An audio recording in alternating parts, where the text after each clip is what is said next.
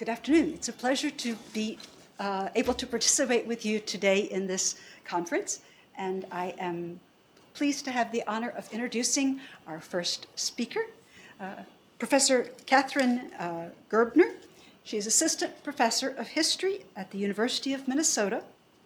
Her research focuses on the religious dimensions of race, authority, and freedom in the early modern Atlantic world.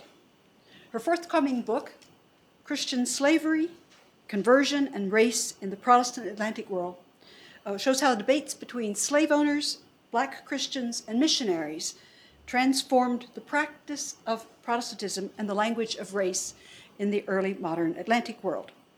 Her research has been published in various journals, Atlantic Studies, Early American Studies, the New England Quarterly, Slavery and Abolition, and History Compass. We're very pleased to have Professor Catherine Gerbner here. Am I pronouncing that correctly? Yes. Here with us to speak with us this afternoon about Caribbean reformations, Black Christians, Protestant missionaries, and the limits of freedom in the Atlantic world. Thank you very much. Thank you, Dr. McKee, for that kind introduction. And thank you to Dr. Arugame and Dr. Daniels for organizing this wonderful series of lectures on African Christians in the Reformation. I was delighted when I heard about the topic of these 2 days, because of course when we think about the Reformation, we usually think about Germany, about Luther, about the 95 Theses, as we just saw in this call for papers. And these are, of course, people and places that were integral to the movement that we call the Reformation. But I want to ask today, what happens when we move the center of gravity outside of Europe and outside of the old worlds and into the Caribbean? And there we go. So my talk today is going to tell a different story about the Reformation. It asks what happens when we shift our focus from the continental European story and onto one happening on small islands that are usually associated with slavery, with brutal labor regimes, and with the production of sugar. What does the Reformation look like from the Protestant Caribbean? And what does it look like from the perspective of Africans who had been enslaved and forcibly transported to the Americas? Asking these questions, I think, reveals a new and important history of the Reformation. And most fundamentally, it shows that as Protestant Europeans encountered slavery and the Africans who had been enslaved, they were forced to reconsider the relationship between Protestantism, between freedom, and between literacy. So my talk today is going to have 2 parts. First, I want to bring you to Barbados. There we are. In the 1640s, and show you what was happening to Protestant practice when English settlers began to form slave societies. In order to justify the enslavement of others, slave owners used their Protestant status to separate themselves from enslaved Africans. They created an ideology that I call Protestant supremacy that excluded Africans and their descendants from Protestant churches. The second part of my talk moves forward in time into the early 18th century and to the island of St. Thomas, which is now part of the U.S. Virgin Islands, but was at the time part of the Danish West Indies. And this shows what happened when enslaved and free Africans tried to join the Moravian Church, a small Protestant denomination that was headquartered in Eastern Germany. So, let's begin. Barbados. In 1657, the English traveler Richard Ligon published an account of his 3-year visit to Barbados in the 1640s. At the time, Barbados was going through a major transformation. English settlers had begun planting sugarcane, modeled on Portuguese and Dutch precedent in Brazil, and they had imported thousands of enslaved Africans to cultivate their sugar plantations. By the mid-17th century, when Ligon arrived, enslaved Africans outnumbered both indentured servants and white planters. And these are transformations that have long been recognized by scholars. What has not been so recognized was that these transformations also occurred in the religious sphere as well. So in the history of Barbados, Liggins described an encounter with an enslaved African man who told him that he wanted to become a Christian. Liggins promised this man to do his best, and when he returned, he spoke to this man's owner. To his surprise, however, the slave owner told Liggins that the people of that island were governed by the laws of England, and by those laws, we could not make a Christian a slave. Realizing that the slave owner had misunderstood his intentions, Liggins pointed out that his request was far different from that, and that he desired to make a slave a Christian, not to make a Christian a slave. The master, at last comprehending the issue, responded that being once a Christian, he could no more account him a slave, and so lose the hold they had of them as slaves by making them Christians, and by that means should open such a gap as all the planters in the island would curse him. So, despite this planter's statements, Christian slaves were actually pretty easy to find in the Atlantic world. From Algiers to Mexico City, enslaved Christians labored on plantations, in workshops, in households, in cities, on royal plantations. In the Americas, Christian slaves were usually of African descent, while in North Africa, Europeans were regularly captured and enslaved on the Barbary Coast. Christianity, and specifically Protestantism, would eventually come to play a central role in the lives of enslaved men and women in North America and the Caribbean. In the antebellum United States, Protestantism was a core feature of pro-slavery ideology, and Southern planters claimed that their plantations were modeled on the slave-owning households of the Old Testament. So given this overwhelming evidence for Christian slavery, why did this 17th century English planter object when Richard Liggins asked him to introduce one enslaved man to Christianity? So my research on this topic began in part by trying to answer this question. And in order to do so, I began examining the relationship between missionaries, slave owners, and enslaved and freed Africans in the Protestant Atlantic world. And I decided to examine the period when Protestant nations or Protestant empires first began to settle colonies in the Americas. So largely the 17th century and into the beginning of the 18th. This is also when Protestant missionaries began to consider the implications of African slavery for Protestantism. And geographically, I quickly realized that the Caribbean was the center of the most furious debates about the relationship between Protestantism, freedom, and slavery. So I focused most of my research on the islands of Barbados, the Leeward Islands, and the Danish West Indies, though also maintaining sort of an Atlantic focus, examining the movement of peoples and ideas from the Caribbean to North America and across the Atlantic. And I noticed that many of the debates about the relationship between Protestantism and freedom were moving eastward across the Atlantic, from the Caribbean to Europe. We're so used to thinking about, the westward movements from Europe to the Americas. But I was seeing the reverse relationship. And the questions that I wanted to answer were these ones. First, what role did religion play in the foundation of Protestant slave societies?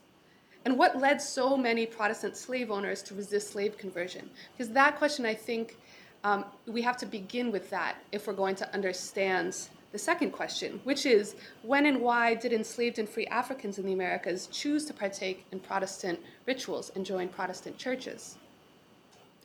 And finally, how did this encounter with Atlantic slavery change the conceptions about true Christian practice? So I'm going to start with the first question. And what I found is that religion, and specifically Protestantism, was central to the formation of slave societies in the British, Danish, and Dutch American colonies. While most scholars have viewed the Protestant Caribbean as irreligious, focusing more on sort of the brutality of sugar cultivation, I found that Protestant churches, Anglican, Lutheran, Dutch Reformed, were fundamental to the maintenance of planter power. Planters developed an ideology, Protestant supremacy, that undergirded and supported slavery. So what do I mean by Protestant supremacy, and how did it develop? In the 17th century, the slave-owning elite believed that their status as Protestants was inseparable from their identity as free Europeans. They created laws and churches that codified Protestant status as a sign of mastery, and used the established churches as a site for both punishment and politics. The Anglican and Dutch Reformed churches in the Caribbean separated masters from their enslaved heathen laborers and marked Europeans as both Protestant and free. The association between Protestantism and freedom was so strong that most slave owners came to dismiss the idea that enslaved Africans were even eligible for conversion. So in 1661, for example, the English Parliament instructed the governor of Barbados to, quote, win such as purchased as slaves to the Christian faith and make them capable of being baptized thereinto. The Assembly of Barbados refused to. By 1680, the Barbadian planters' stance against slave conversion had become even more pronounced. So when William Blathwayt wrote to the merchants of Barbados to inquire about the conversion of enslaved people, the gentleman of Barbados explains that, quote, the conversion of their slaves to Christianity would not only destroy their property, but endanger the island, inasmuch as converted Negroes grow much more perverse and intractable than others. So I argue that Protestant supremacy was the predecessor of white supremacy, an ideology that emerged after the codification of racial slavery. And I refer to Protestant supremacy rather than Anglican or Christian supremacy because I find this ideology present throughout Protestant American colonies, from the Danish West Indies to Virginia. And it was most likely to develop in places with an enslaved population that was larger than the free population. So like Barbados, Jamaica, South Carolina. Protestant planters in these regions constructed a caste system based on Christian status in which heathen slaves were afforded no rights or privileges, while Catholics, Jews, and non-conforming Protestants were viewed with suspicion and distrust, but granted more protections. So I should also note that this ideology was always rather disingenuous. Protestant slave owners knew that many of the Africans they enslaved were already Christian. Some may have been born into Catholic families in the Kingdom of Congo, and I think we'll be hearing about that perhaps a little bit later today. Catholicism had been established there since the 15th century. Others were likely baptized and exposed to Christianity in Portuguese or Spanish colonies. But regardless, when Protestant missionaries arrived in the plantation colonies, hoping to convert enslaved Africans to Christianity in the mid-17th century, they encountered slave societies that had already developed churches that were founded on exclusion. Planters regularly attacked missionaries and enslaved and free Africans who wanted to join Protestant churches, both physically and verbally, and blamed them for slave rebellions, regardless of evidence to the contrary. Protestant missionaries responded to this hostile environment by articulating and promoting a vision of Christian slavery that reconciled Protestantism with bondage. Enslaved and free Africans, meanwhile, responded to planter hostility in a different way. So while most scholarship on Afro-Protestantism usually begins with the Great Awakening of the 1740s and later, my research revises this narrative, and I demonstrate the significance of Afro-Protestant conversion before the evangelical revivals of the mid and late 18th century. I also argue that historians have overstated the significance of emotive worship for the appeal of Protestantism. While this was an important feature of evangelical Protestantism, it downplays the powerful draw of literacy that these early missionaries offered. And finally, I found that there was a considerable disagreement between Black Protestants and missionaries about the meaning of Scripture and Christian ritual during this early period. These debates and exchanges about marriage, reading, baptism, honor, transformed the practice of Protestantism as it moved across the Atlantic and back. So thinking about the topics of the events today and tomorrow, I think it becomes imperative to include this story as part of the long Reformation. And I think the second part of my talk really begins to show why. So now I want to move to part 2, St. Thomas. And I want to begin with what I think is a really stunning document. So sometime in the early 18th century, a freed African woman named Marata expressed a desire to be baptized. Marata, who was given the name Magdalena, was a native of Popo, a region in western Benin. Enslaved in the 1690s and transported to the Danish colony of St. Thomas, she labored on the island until being freed by her master when she was in her 70s. Widely regarded as a devout and pious woman, Marata had become increasingly involved with the newly formed Moravian congregation on the islands in the years after her manumission. At some point during this time, she chose to convert to Moravian Christianity. A few years after her conversion, she either wrote or more likely dictated this petition to the Queen of Denmark on behalf of, quote, the Negro women of St. Thomas, whose masters would not allow them to, quote, serve the Lord Jesus.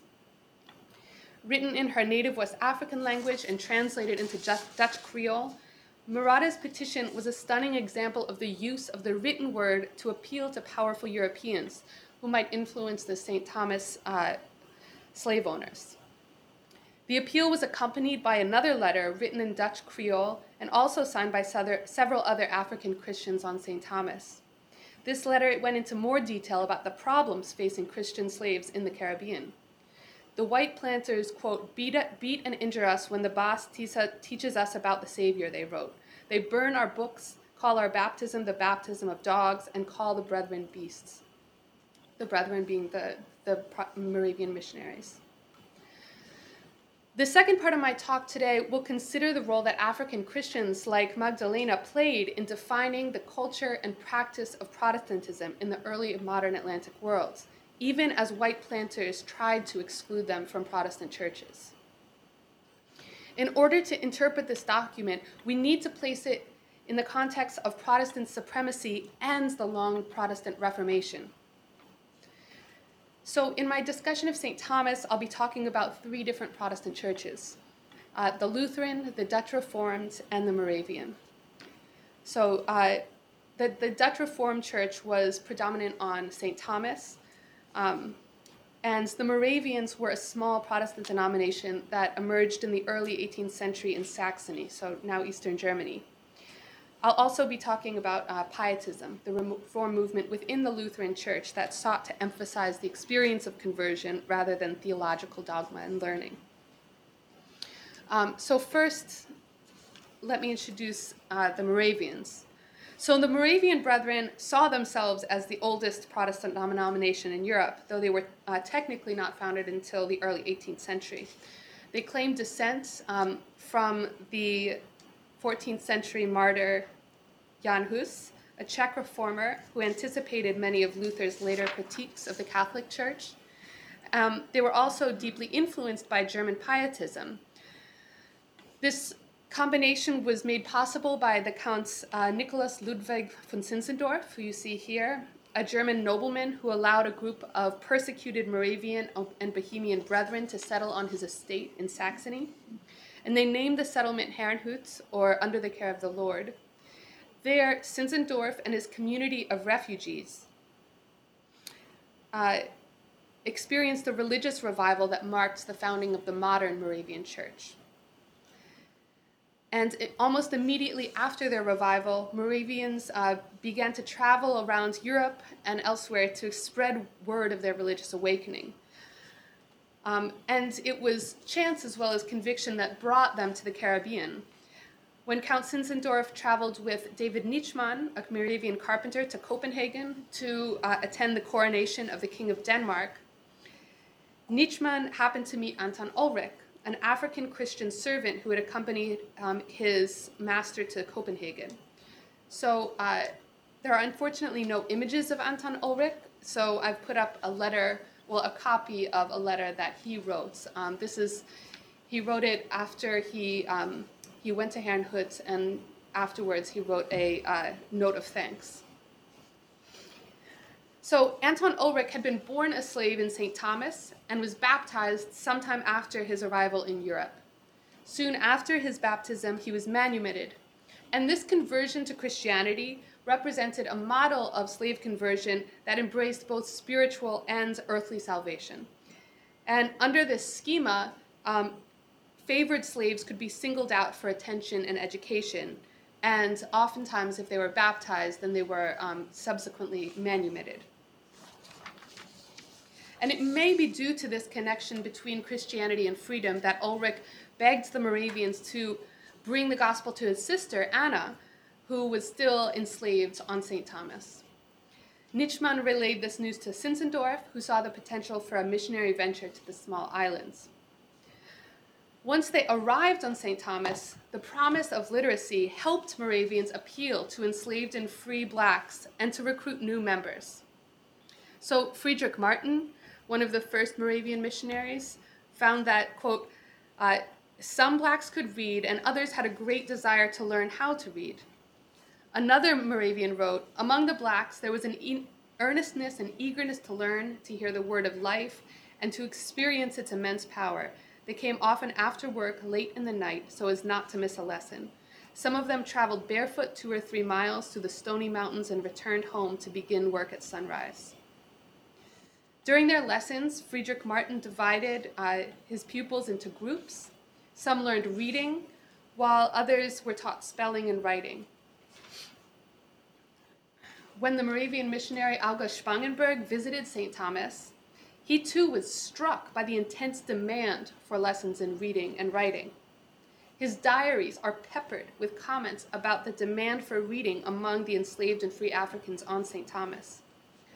One day, Spangenberg spoke with an African man who, quote, wanted nothing more than to learn to read himself and be a Christian. 3 days later, quote, a few women came to us and implored us to give them a lesson. We had already turned them away many times to test them, but they desperately wanted to learn and refused to give up. The missionaries were pleased and gratified by the popularity of their reading lessons. Like other European Protestants, they believed that literacy was central to Christian piety and that an intimate engagement with Scripture could create the change of heart that was necessary for true conversion. Yet what did the practice of reading and the accessibility of books mean to enslaved and free Africans and Creoles on St. Thomas? Books were not just a source of religious inspiration. They were also objects that had important spiritual, economic power. So in a practical sense, it was through text-inscribed paper that Africans could prove their freedom or their status as Christian. And the missionary Spangenberg strengthened this connection between text, freedom, and Christianity by giving newly baptized Africans baptismal certificates and telling them that the paper would protect them against re-enslavement by the Spanish. If you don't have this proof, he wrote, you will be made into slaves again, but if you have a certificate of baptism, you will be set free. During the first years of the mission, Friedrich Martin gave many of his students spelling books, which quickly became highly prized possessions. Everyone wanted to have a textbook, wrote the missionary Oldendorp. Whoever was lucky enough to obtain one carried it with him everywhere and devoted every free moment to studying it. Within a year, Martin had given away over 133 spelling books in just 2 months, and he still had dozens of pupils eagerly waiting. One African man who had fought against rebel slaves on St. John recounted a story of how he was shot during the expedition. He said he owed his life to the Lord and that his book, which he carried with him everywhere, had been with him when he was shot. The loss of books could be devastating. When Abraham, one of the first baptized black Moravians, learns that his house had burned down, quote, he only lamented that his paper and his New Testament had burned, so he couldn't practice writing or remind himself about the Word of God by reading. Martin comforted him by giving him a new writing material, and Abraham later received the New Testament from a friend in Amsterdam. Another young man had his book in his bag, and it was stolen from him in the night. He told Spangenberg that he hoped that the person who stole his book would, quote, learn so much from it that he becomes a true Christian. Afro-Caribbeans may have viewed both the act of reading and the possession of material texts as sources of power that could be adopted and utilized.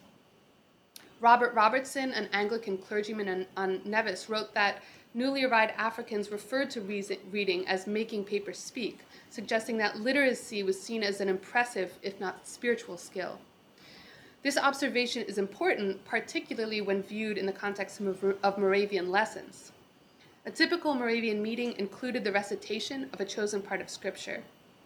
And by organizing their meetings around scriptural readings, the missionaries reinforced their status as readers. As the audience, Afro-Caribbeans participated in this performance by both listening and interpreting. Spangenberg recorded a number of instances in which Afro-Caribbeans challenged or questioned the missionaries' interpretation of Scripture. On one afternoon, the missionaries,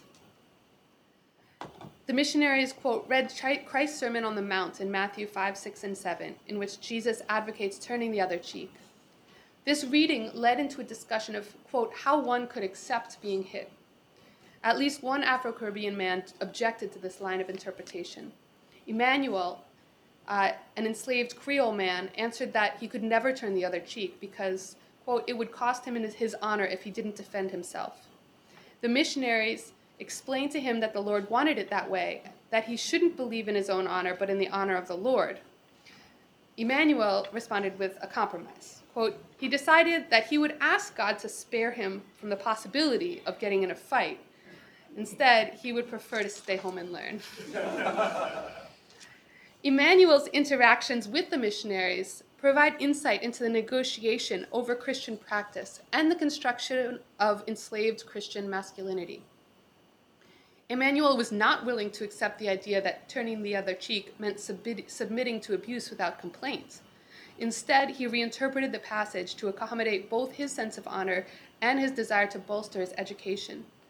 He reaffirmed the missionaries' desire for him to place God's honor over his own by asking God to spare him from the possibility of getting into a fight. At the same time, his preference to stay home and learn suggested the existence of an alternate source of honor. By becoming a learned man who could read, Emmanuel could redefine Christian practice and create a literacy-based Christian identity. And Emmanuel's approach gained him both respect and status within the Moravian congregation. Just 14 days after the discussion of the Sermon on the Mount, he was one of the first 3 individuals baptized by Spangenberg. Emmanuel, who was baptized Andreas, went on to become a leading male elder on the islands. He later traveled to Pennsylvania and Europe, where he died a few years later. And he was commemorated in Johann Valentin Haidt's painting, The First Fruits. And this is the detail of that painting, and this is part of this painting.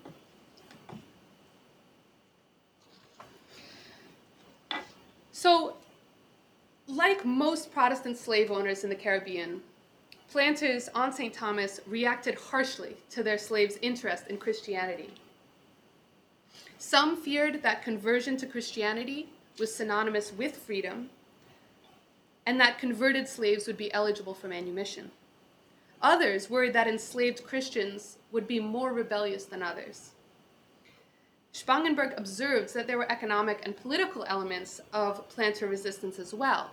So if becoming a Christian meant that one had to observe the Sabbath, for example, conversion threatened to diminish planter profits by allowing the enslaved a day of rest. Whites were also threatened by the idea that Christian slaves would be able to give testimony in court, which was forbidden. Underlying all of these fears was the fact that Christianity, and specifically Protestantism, remains an important axis of difference between masters and slaves in 18th century St. Thomas. So while the idea of whiteness had become central to the island hierarchy, Protestantism was still closely aligned with freedom and status. As a result, slave conversion was seen as a threat to the very foundation of the slave society. As a certain gentleman explains to the missionary Spangenberg, quote, if the Negroes were told that all men were the same before God, it would weaken their respect for the whites, and our lives would not be safe. These fears were not unique to St. Thomas.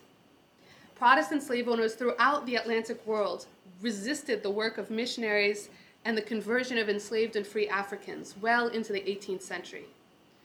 But on St. Thomas, planters developed a very distinctive form of anti-missionary resistance. They burned books. Both men and women played an important role in the attack on books. The missionary Oldendorp wrote, "At the end of March, there was another emergency because white women kept taking textbooks away from the children and Negro women. They ripped them up and burned them, making things even more difficult for Martin, who already had a shortage." White men also played a part, sometimes assaulting enslaved and free blacks on their way to meetings. During these encounters, African Christians were systematically stripped of their reading materials. Some enslaved and free blacks saw this mistreatment as validation of their decision to come to Moravian meetings. And one man reported that his persecution only intensified his desire to be a Christian. Indeed, books were such powerful currency in the planters' war of terror that the Moravians sometimes called their attackers simply book burners. The missionary Friedrich Martin fought against book burning by appealing to brethren in Europe. Within months of his arrival, he had already sent word to Amsterdam that he desperately needed more reading materials. But by May of the following year, he was still waiting. He heard that 2 loads of books had been sent on separate ships, both of which were captured by pirates. And so he purchased books that had arrived from New York and further increased his supply by buying texts from Dutch people on the islands. While Martin was sacrificing his depleted funds to provide texts for his students, literacy was becoming a central issue in the governmental response to the Moravian presence. The governor of St. Thomas stated, he quote, did not hinder the conversion of blacks, but the governor forbid Martin to teach them how to write. The governor explains that fully literate slaves could ignite a rebellion, and he reported, quote, a few slaves had plotted a rebellion through writing on an English islands. The governor's statement is a reminder that the decision to teach both reading and writing was strikingly radical. While it was unusual for enslaved men and women to learn how to read, writing was even less common, and it was a particularly powerful skill. As the governor was well aware, the ability to write could facilitate communication among enslaved people across distant regions and provide blacks with the opportunity to forge documents. The missionaries, for their part, didn't seem to consider these aspects of writing, at least in the first years of their mission. Instead, their decision to teach writing was mostly just a response from the overwhelming pressure from black men and women. As Oldendorp acknowledged, quote, reading and learning to spell were not the main goal, but the missionaries did it because the blacks wanted to learn. As the campaigns against the Moravian Church increased, though, Friedrich Martin and other members of the Moravian Church were imprisoned. It's likely that they would have been banished from the island completely were it not for the unexpected arrival of Count Zinzendorf, the Moravians' charismatic leader. Using his high standing and influence, Zinzendorf was able to secure the release of the imprisoned Moravians. But he was less successful in his efforts to convince white planters that the Moravian mission was not a threat to slavery. During his 2 weeks on the island, Zinzendorf met with several political and religious leaders. While the governor was sympathetic to the Moravians, most others were enraged by their presence. On February 11th, more than 30 white inhabitants met to draw up a petition against the Moravian mission. They argued that slave owners should control the education of their slaves and that the Moravians' presence was unnecessary and unwanted. In the face of continued white resistance, Zinzendorf made one final attempt to align the Moravian mission with the institution of slavery. At the express request of the governor, Zinzendorf gave a farewell address to several hundred African men and women. The speech, which was written in Dutch and translated into Creole by Mingo, a black Moravian, emphasized the compatibility of slavery and salvation. Zinzendorf praised the whites who guided their slaves, quote, out of slavery to the devil to the freedom of Christ. To the enslaved and free blacks, he stressed that long working hours did not conflict with Christian practice. Rather, those who were, quote, genuinely concerned about their salvation would find that Jesus will bless the little time that you have at your disposal. He urged them to, quote, remain faithful to your masters and mistresses, your overseers and bambas, and asked them to perform all your work with as much love and diligence as if you were working for yourselves. Zinzendorf reiterated that Christian baptism was in no way connected to freedom. Quote, a heathen must have no other reason for conversion than to believe in Jesus, he asserted. For Zinzendorf, earthly stations were fixed and ordained by God. The Lord has made everything himself, kings, masters, servants, and slaves. And as long as we live in this world, everyone must gladly endure the state into which God has placed him and be content with God's wise counsel. Not only had God ordained earthly stations, but he had also created race-based slavery. God punished the first Negroes with slavery, Zinzendorf stated. The blessed state of your souls does not make your bodies accordingly free, but it does remove all evil thoughts, deceit, laziness, faithlessness, and everything that makes your condition of slavery burdensome. The inclusion of a race-based justification for slavery in Zinzendorf's speech marked an important trend. As missionaries and their supporters sought to appease the fears of white planters, they increasingly turned to the language of race to demonstrate the stability of slavery and its compatibility with conversion. Evangelizing Protestants tried to reframe the debate about Christianity and slavery by arguing that race, rather than religion, was the defining feature of mastery. Zinzendorf's articulation of these points was not new, but they were part of a growing chorus reverberating throughout the Atlantic worlds. Now, despite Zinzendorf's efforts to appease the fears of white planters, persecution actually reached a peak after this speech. After advocating for obedience and race-based slavery, after his speech, a number of blacks accompanied the Count Zinzendorf to town, where, quote, they were attacked on the public road by several whites carrying sticks and bared swords. These men then rode to the Brethren's plantation, where they, quote, attacked the Negroes who had remained there, beat them, injured them, forcing them to take flight. And when there were no more Negroes to beat up, they vented their wrath on chairs, glasses, dishes, and any other household utensils. Despite the terrorizing violence toward the Brethren, the missionary Oldendorp reported that the individuals who had been assaulted, quote, didn't complain about the beatings they received, but only about the loss of their books. That same evening, 8 black leaders of the church took a bold step by writing directly to the King and Queen of Denmark to defend their missionaries and their right to become Christians. This was a tactic of unprecedented daring, as John Sensbach has written, demonstrating an acute awareness of the powerful potential of the written word. The first letter was signed by 6 African Moravians in the name of 650 black men and women. Addressed to the merciful king, the authors described the terrorizing violence that had plagued their congregation. We are steadfast in our determination, despite all the oppression by those who have come to beat and injure us when the boss, Martin, teaches us about the Savior, by those who burn our books, call our baptism the baptism of dogs, and call the brethren beasts, declaring that Negroes must not be saved and that a baptized Negro is no more than kindling wood for the flames of hell. As the authors indicate, the Moravians continued to be plagued by the book terror that had characterized the first years of their mission. On top of that, their antagonists now mocked their baptism and rejected the idea that blacks could be saved. Yet even this suffering, they asserted, could bring them closer to God. Quote, we would gladly place our heads under the axe in defense of our congregation and for the sake of Lord Jesus. The second letter, which I'm now coming back to, was addressed to the Queen of Denmark, and as I noted earlier, was written by Magdalena in the name of 250 Afro-Caribbean women. In it, Magdalena described her own spiritual journey from Papa in Africa, where she, quote, served the Lord Masu. Now she was in the land of the whites, but she was, quote, not allowed to serve the Lord Jesus. In an intriguing statement, she wrote that, quote, "When the poor black brethren and sisters want to serve the Lord Jesus, they are looked upon as maroons."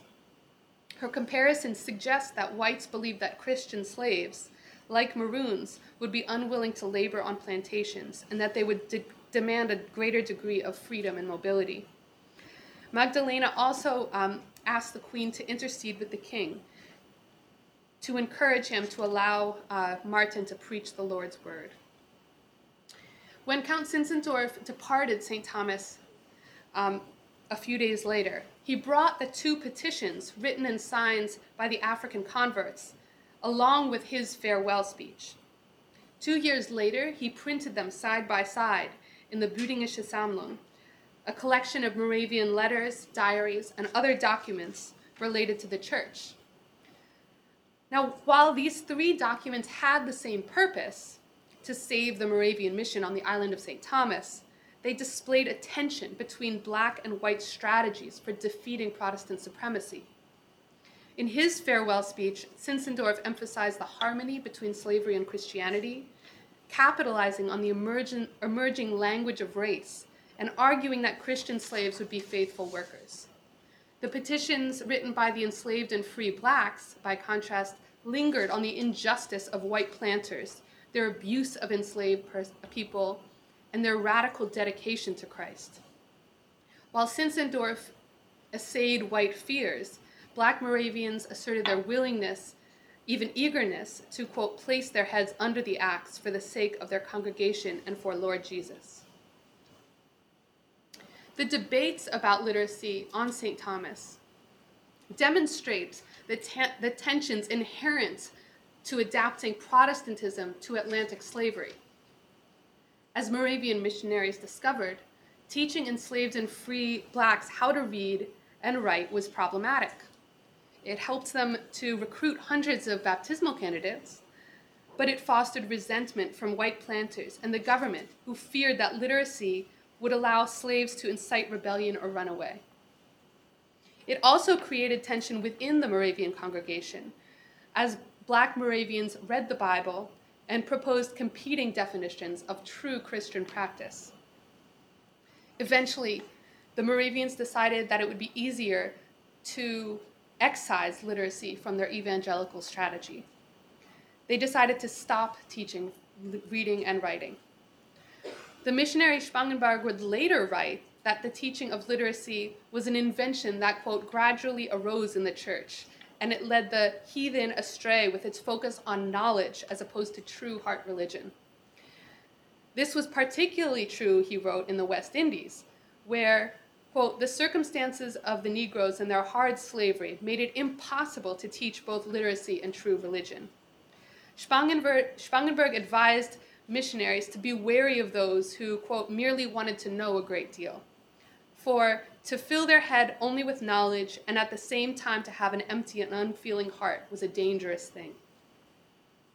The Moravians' rejection of reading represented an important adaptation to Atlantic slavery.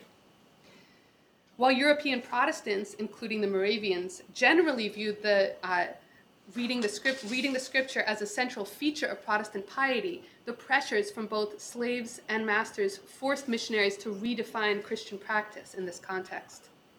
They replaced reading lessons with stripped-down gospel teaching that focused on the tranquility and spiritual equality of the afterlife. In the following decades, Protestant missionaries elsewhere in the Atlantic world would come to similar conclusions, and literacy often became viewed as a dangerous skill. But despite the missionaries' rejection of reading, black Christians continued to view literacy as an important practice. In the Moravian Church, literate black leaders taught others how to read and write, thereby creating an alternate hierarchy within the church. The divergence between missionaries and black converts on literacy signaled a wider divide between white and black Protestant thought in this period.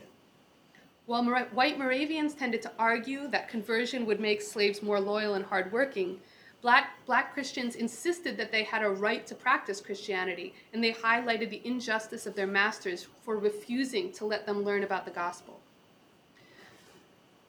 By the late 18th century, white missionary Protestantism, with its ideal of Christian slavery, would become a core feature of pro-slavery thought, while Black Christians were developing a theology focused on liberation and literacy. Thank you.